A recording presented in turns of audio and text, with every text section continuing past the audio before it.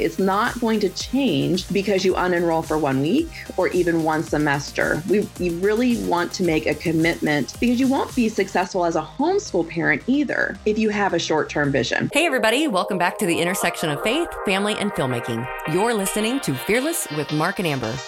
This is a husband and wife show where we share behind the scenes of our filmmaking ministry, Fearless Features, where we're currently working on a new documentary project called The Mind Polluters. I'm Amber Archer, co-host of this show, and joining me is my husband, business partner, director, author, speaker, Mark Archer. And now I am back to talk to you. Oh my gosh. So I'll have to get back to Voltron. Hang on. That was not Voltron. But no. We can talk about Voltron. I'm happy to. Okay, you guys, stick with us. So, with over 30 years of combined experience in the motion picture industry, we are creating movies from a biblical perspective about the issues impacting our culture and society and showing the church at work. 1 Corinthians 12, one body, many parts. You can learn more about us and the movies we're making by visiting fearlessfeatures.org.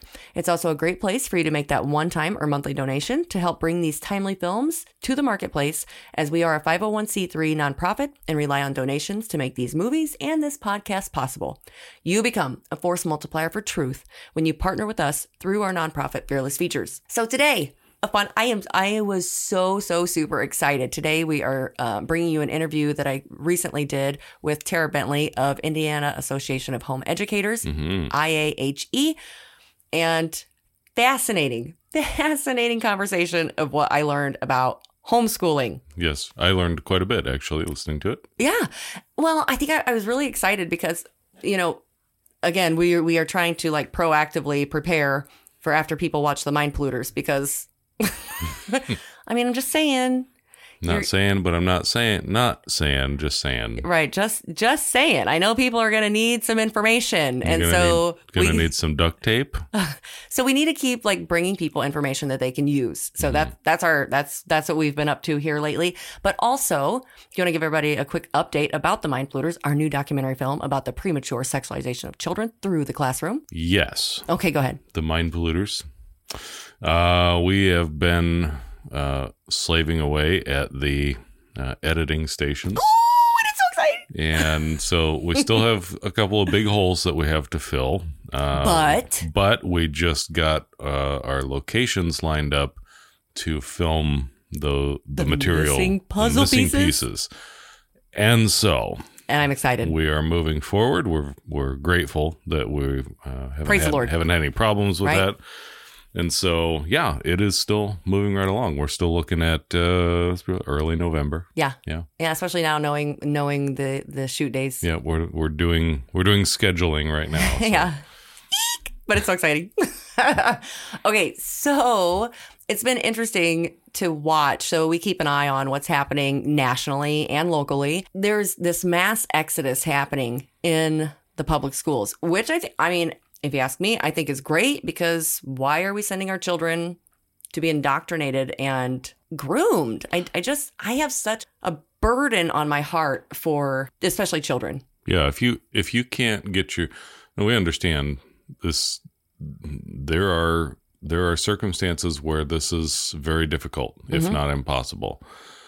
But to get your kids out of public school. To get your kids out of public school. But use your voice. You can do something. You have to, at the very least, use your voice. Either if you can't get your child into a private school where there's some accountability, pull them out of the public school. I mean, I just guarantee wherever you are, you look into the curriculum, you look into what's in the libraries, you will be appalled. Yeah. This is everywhere. And parents are just now waking up to it. Well, and especially here in Indiana, a lot of parents are waking up to the obscenity exemptions. Now, we have covered that extensively in detail, especially when, Mark, you were just down at the State House earlier this year. Yes. And SB 288 to repeal the obscenity exemption. So basically what it says is pornographic material, obscenity, is allowed in public schools and libraries. Yep, it's protected. It is a defense to prosecution if it's within a school or public library. Right. So it's been interesting. And you guys, you can go back and listen to that on our previous podcast on episodes 60, 61, and 63. I'll leave a link to all three of those in the show notes for you guys to go check out. But today, interestingly enough, while we're recording this, just yesterday, there was yet another yet another school board meeting where parents are reading these pornographic materials to the school boards. And just listen to how they respond. After seeing a September 9th school board meeting in Texas on pornography in the schools, I decided to check the titles at my child's school, Fairfax High School. The books were available, and we checked them out. Both of these books include pedophilia, sex between men and boys. Both books describe different acts. One book describes a 4th grade boy performing oral sex on an adult male. The other book has detailed illustrations of a man having sex with a boy. The illustrations include fellatio, sex toys, masturbation, and violent nudity. Pedophilia here. From the author, Maya Kobabe, quote, "I can't wait to have your in my mouth. I am going to give you the of your life, and then I want you inside me," end quote. From the author, Jonathan Evison, "What if I told you I touched another guy's What if I told you I was 10 years old, but it's true. I Doug Goebel's the real estate guy, and he too." This is not an oversight at Fairfax High School. Sorry. May I please make a point of, there are children in the audience here. Do not interrupt my time. Do not interrupt my time. I would like to remind everybody. I will stand here until my time is restored and my time is finished. These books are in stock and available in the libraries of Robinson, for high school Langley, students, ma'am, and Annandale High School. Pornography is offensive to all people. It is offensive to common decency. It is the reason why the MPAA is our next speaker. Isn't it interesting how they start raising objections? There's children in the room. Yes, and these are books for the children in the room, right? In their school libraries. In their school library. So this is in where? Fairfax Virginia. County, Virginia, yeah. This reminded me of an incident that happened at the State House, speaking of SB 288. While you were there for the obscenity exemption. Right. So yours truly was tucked into the corner in the testimony room, listening in with a camera rolling to get all of the testimonies for and against repealing the obscenity exemptions. Oh, and it's in the film. And it's in the film, yes. Can't wait for everybody to see it. Yeah, can't wait. And right before this happened, so Rhonda Miller and Jennifer McWilliams with Purple for Parents of Indiana had given packets of information to all of the senators. To help to show them exactly what the homework is. So these are examples of homework assignments and things taken out of textbooks for the kids in school. Right before everybody started to line up to go in and give their 3 minutes worth of testimony, a Senate aide came out and basically rebuked Rhonda and Jennifer, and Alvin Louis was there, and a few others, and said, you can't read this material on the Senate floor. This is pornographic. Obscene material. This is obscene. And to which they responded, why not? And his response, because this is being live streamed, and sometimes students will watch the live stream in their high school classrooms. Ding, ding, ding. Ding, ding, ding. But it's okay for this to be their homework. Right. Outside of that. Yes. So with that, so we won't keep you guys, but we just wanted to share more of what's happening around the country. I think more and more parents are waking up to what's going on. And I couldn't be more grateful and thankful to see parents engaging for their children and others, because it's not just about our children. We're talking about future generations here. I mean, I think everybody's turned a blind eye and buried their heads in the sand for far too long. And it's time to wake up. And everybody has to play their part. And that reminds me of an illustration. Oh, that's right. That's that right. I was sharing this morning. Okay, so you guys, we get up super early, so you never know what's said at 3:00 in the morning. Right. So if you're an 80s kid. Wait, and let's just put it into context. We were talking about 1 Corinthians 12. We were studying it. One body, many parts. Right. Okay, so go ahead with your illustration. Which reminds me of Voltron.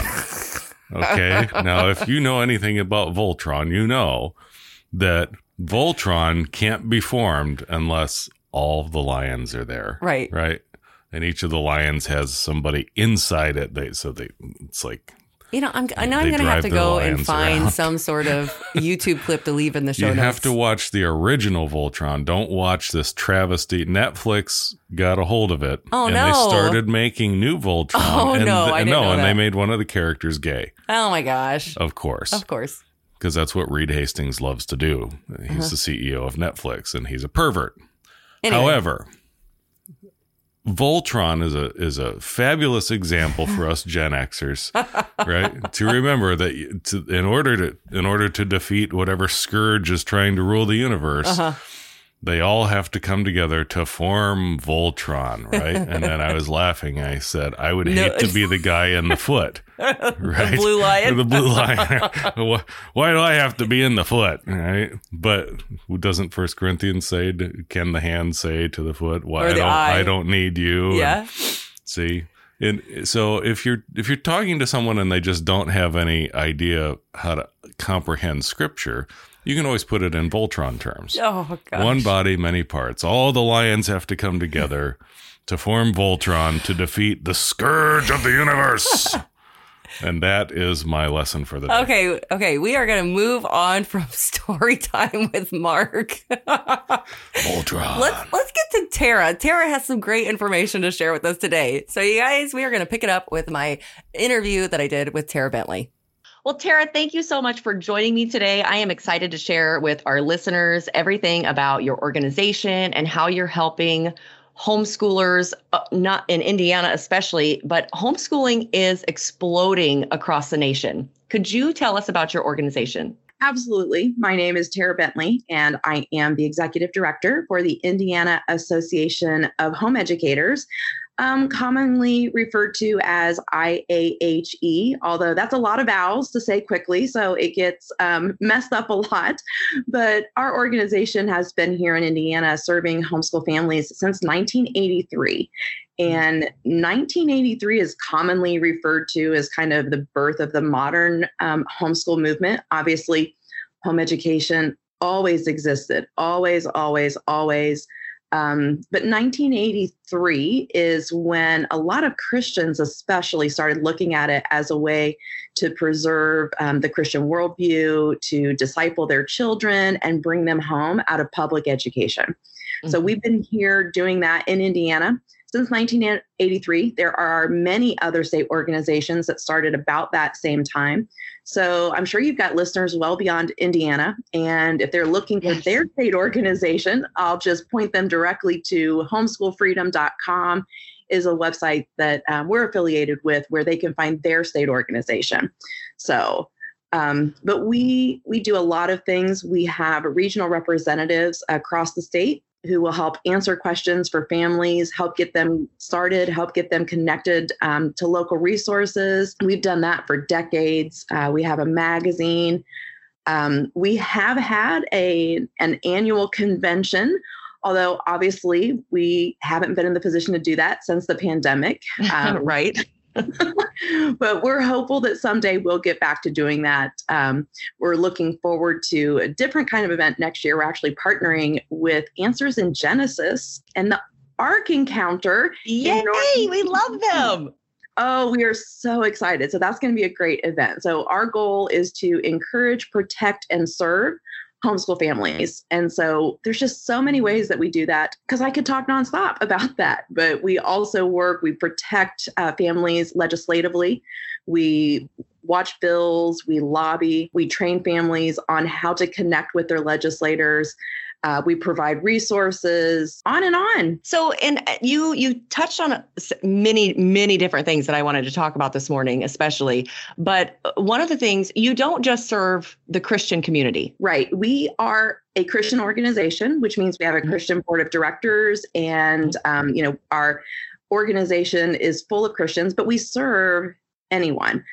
We know that there are a lot of families who don't necessarily start homeschooling with a Christian perspective, and we're still here to help answer questions. And we routinely help families who are having trouble even withdrawing their children from public schools. There's a lot of misinformation, a lot of overreach by public schools.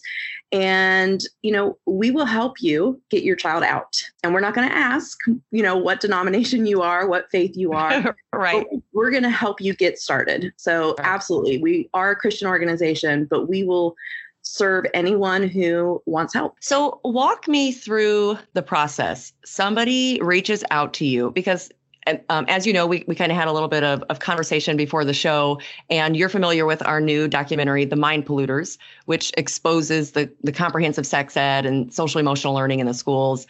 And I thought it was so important that I wanted to speak to you and other people. I mean, I have other homeschool moms that I want to get on here just so that they can share their experiences of homeschool.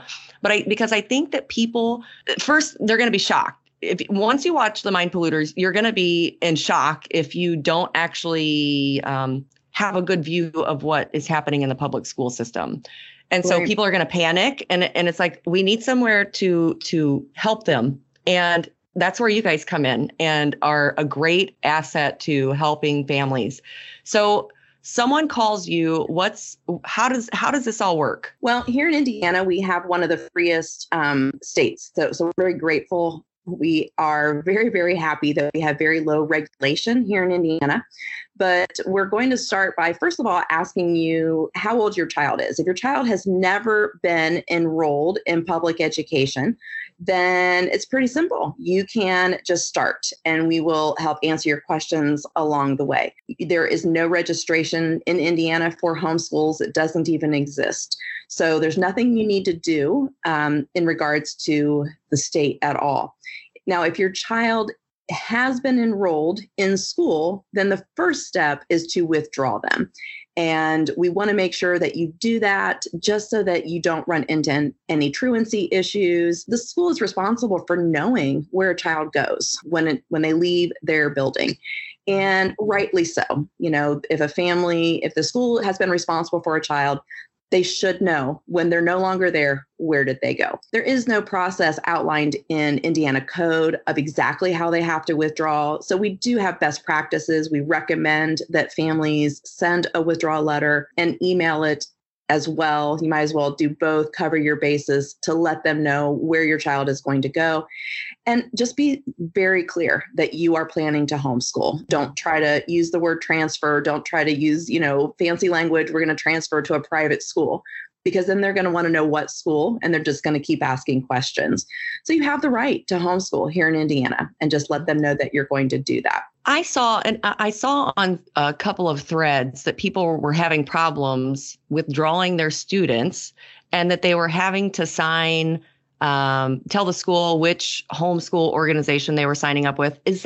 What is that? Very often it's going to be misinformation. Now, there is one additional criteria. If your child is in high school, a high school student or a parent must sign a form that says that they plan on continuing this child's education, because obviously we do have compulsory school age attendance laws. So if your child is in 9th through 12th grade, there is a state provided form that must also be completed. And a lot of times people, if you had a hard time with your school, it gets a little bit tenuous where you don't necessarily want to sign anything else. Right. But if they're in high school, you do have to sign that form. And again, then there is misinformation, especially since the pandemic started, because so many schools started branching out into virtual programs. So they are offering virtual public education, which is still going to have the full agenda and standards of public education, right? But that's where they want to push families, because they'll still get some portion of funding. And very often these schools will use the term homeschooling because they don't realize that there's a difference between education that just happens to occur at home versus home education, which is a privately funded entity in Indiana. So it can be very confusing. We are specifically identified in code as non-public, non-accredited, and the schools, they like to use the word homeschooling because they have an at-home option.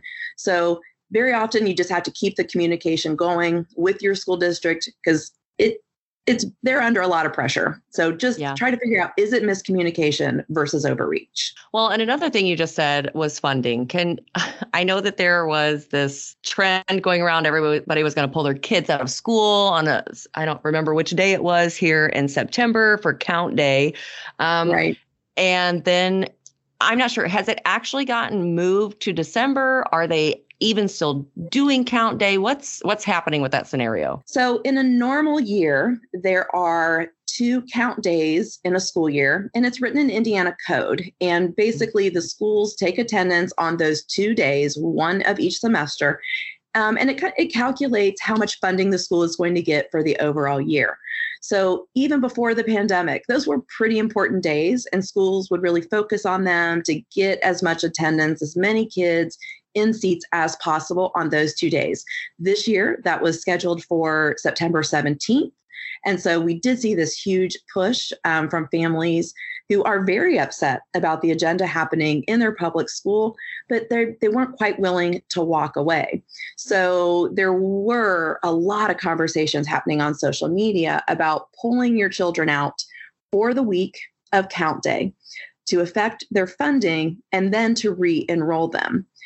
And for us as a homeschool community, that kind of puts us in jeopardy, because it looks like the family's going to walk in, claim to homeschool them, keep them at home for 1 week, and put them right back in just to hit the schools in the pocketbook, which I understand how angry parents are. They're absolutely angry. But in the end, what they would be doing is basically punching holes in their own lifeboat, because they're planning on going right back in. So what changed is that as it was getting closer to the 17th and COVID numbers have been spiking, obviously, and many schools have had to put either students in quarantine or shut down temporarily. And the numbers on one particular day don't necessarily reflect the true reality of the number of students that they may be serving this semester. So for many reasons, the Department of Education, along with several legislators, came up with a plan, and it will be proposed legislation for the next session to do more of an average of the entire semester. So, and next session doesn't actually start until January, correct? Correct, but there's really no reason to think that it will not pass. Right. It's very, it's going to be, you never want to call anything a slam dunk, but there would be no reason really for anyone to vote against this. So it's very likely that, again, this is a solution for the schools, because it's bigger than families who are upset with just the agenda that's going on. So technically 2021 Count Day is still the 17th of September. From the way that, our team has read it, it will basically be an average of enrollment from the beginning of your school year, which many school districts, that was August, up until December 31st. They're just trying to loop in all of the students who have been enrolled during that semester. Great. That answers and clarifies a lot of things that I was reading online and going, okay, well, I don't understand what's happening. Right. So that's good to know. So understanding those things. And even for people who have children in the public school system who are still paying attention to what's going on, they need to be paying attention to the legislative session come January. Well, they do. But more importantly, I think what we have seen, which I think is the far more important piece, is not to try to defund your school district.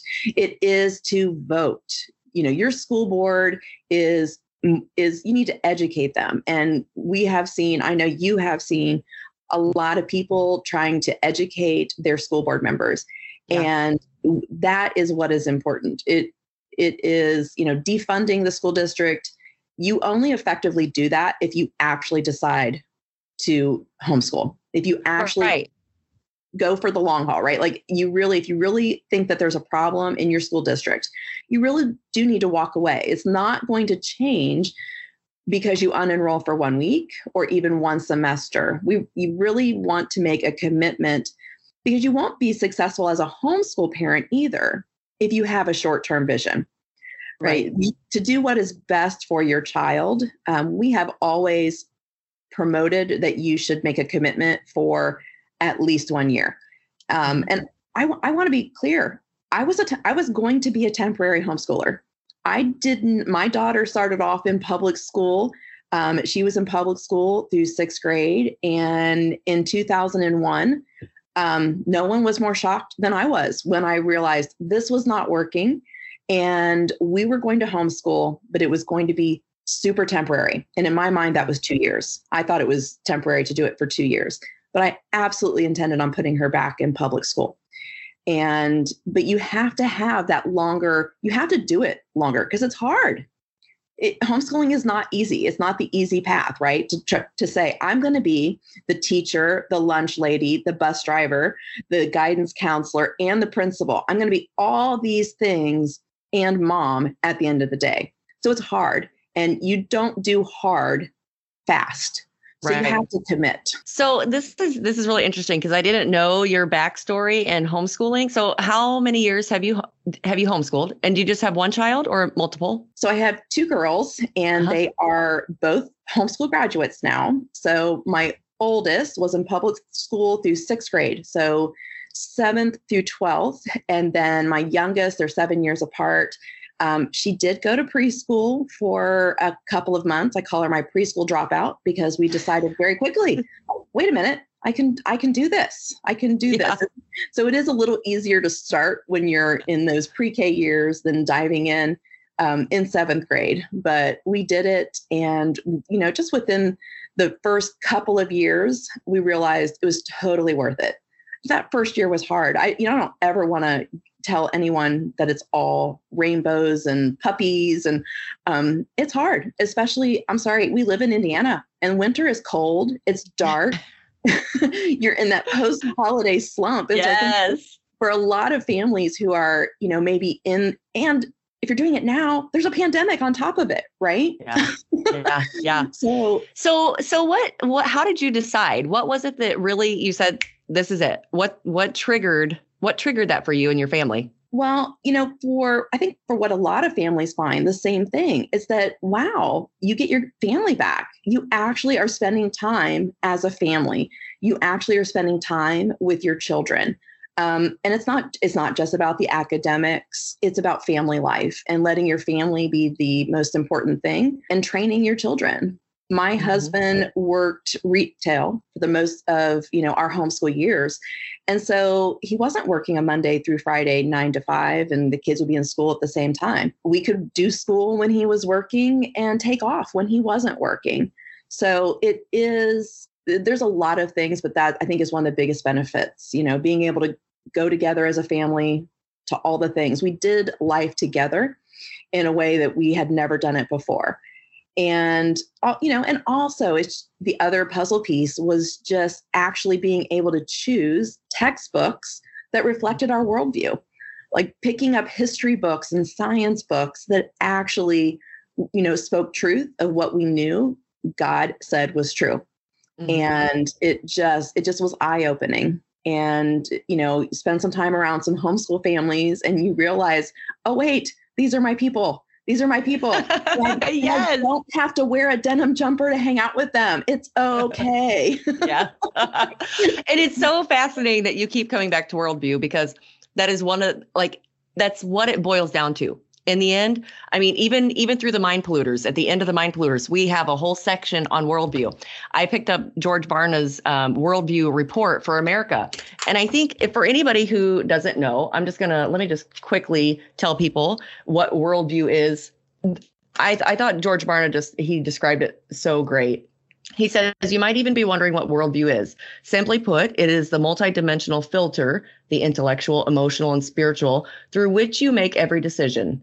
Every decision in your life is a direct result of your worldview, and that filter is most evident when it comes to the big decisions you make every day, morally, relationally, vocationally, financially, sexually, religiously, and lifestyle choices that we regularly make without even realizing that our worldview was the basis of our final decision. And I read that and I thought, okay, it really boils down to worldview, and everybody has it. And even through his study, and he says that a person's worldview is primarily formed between 15 months and 13 years of age. Right. What key years? And imagine being able to get that time back.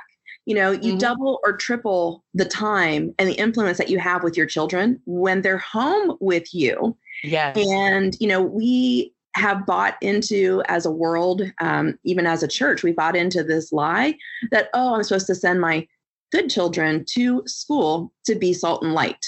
Wait a minute. They're not adults. They're children. That's right. And the Bible never tells us to sacrifice our children for the world. Right. Right? I mean, it's our job as adults. And so our children are not called to be salt and light. We are. And to sacrifice our young children, to send them into a place that does not reflect our worldview or what we want for our children.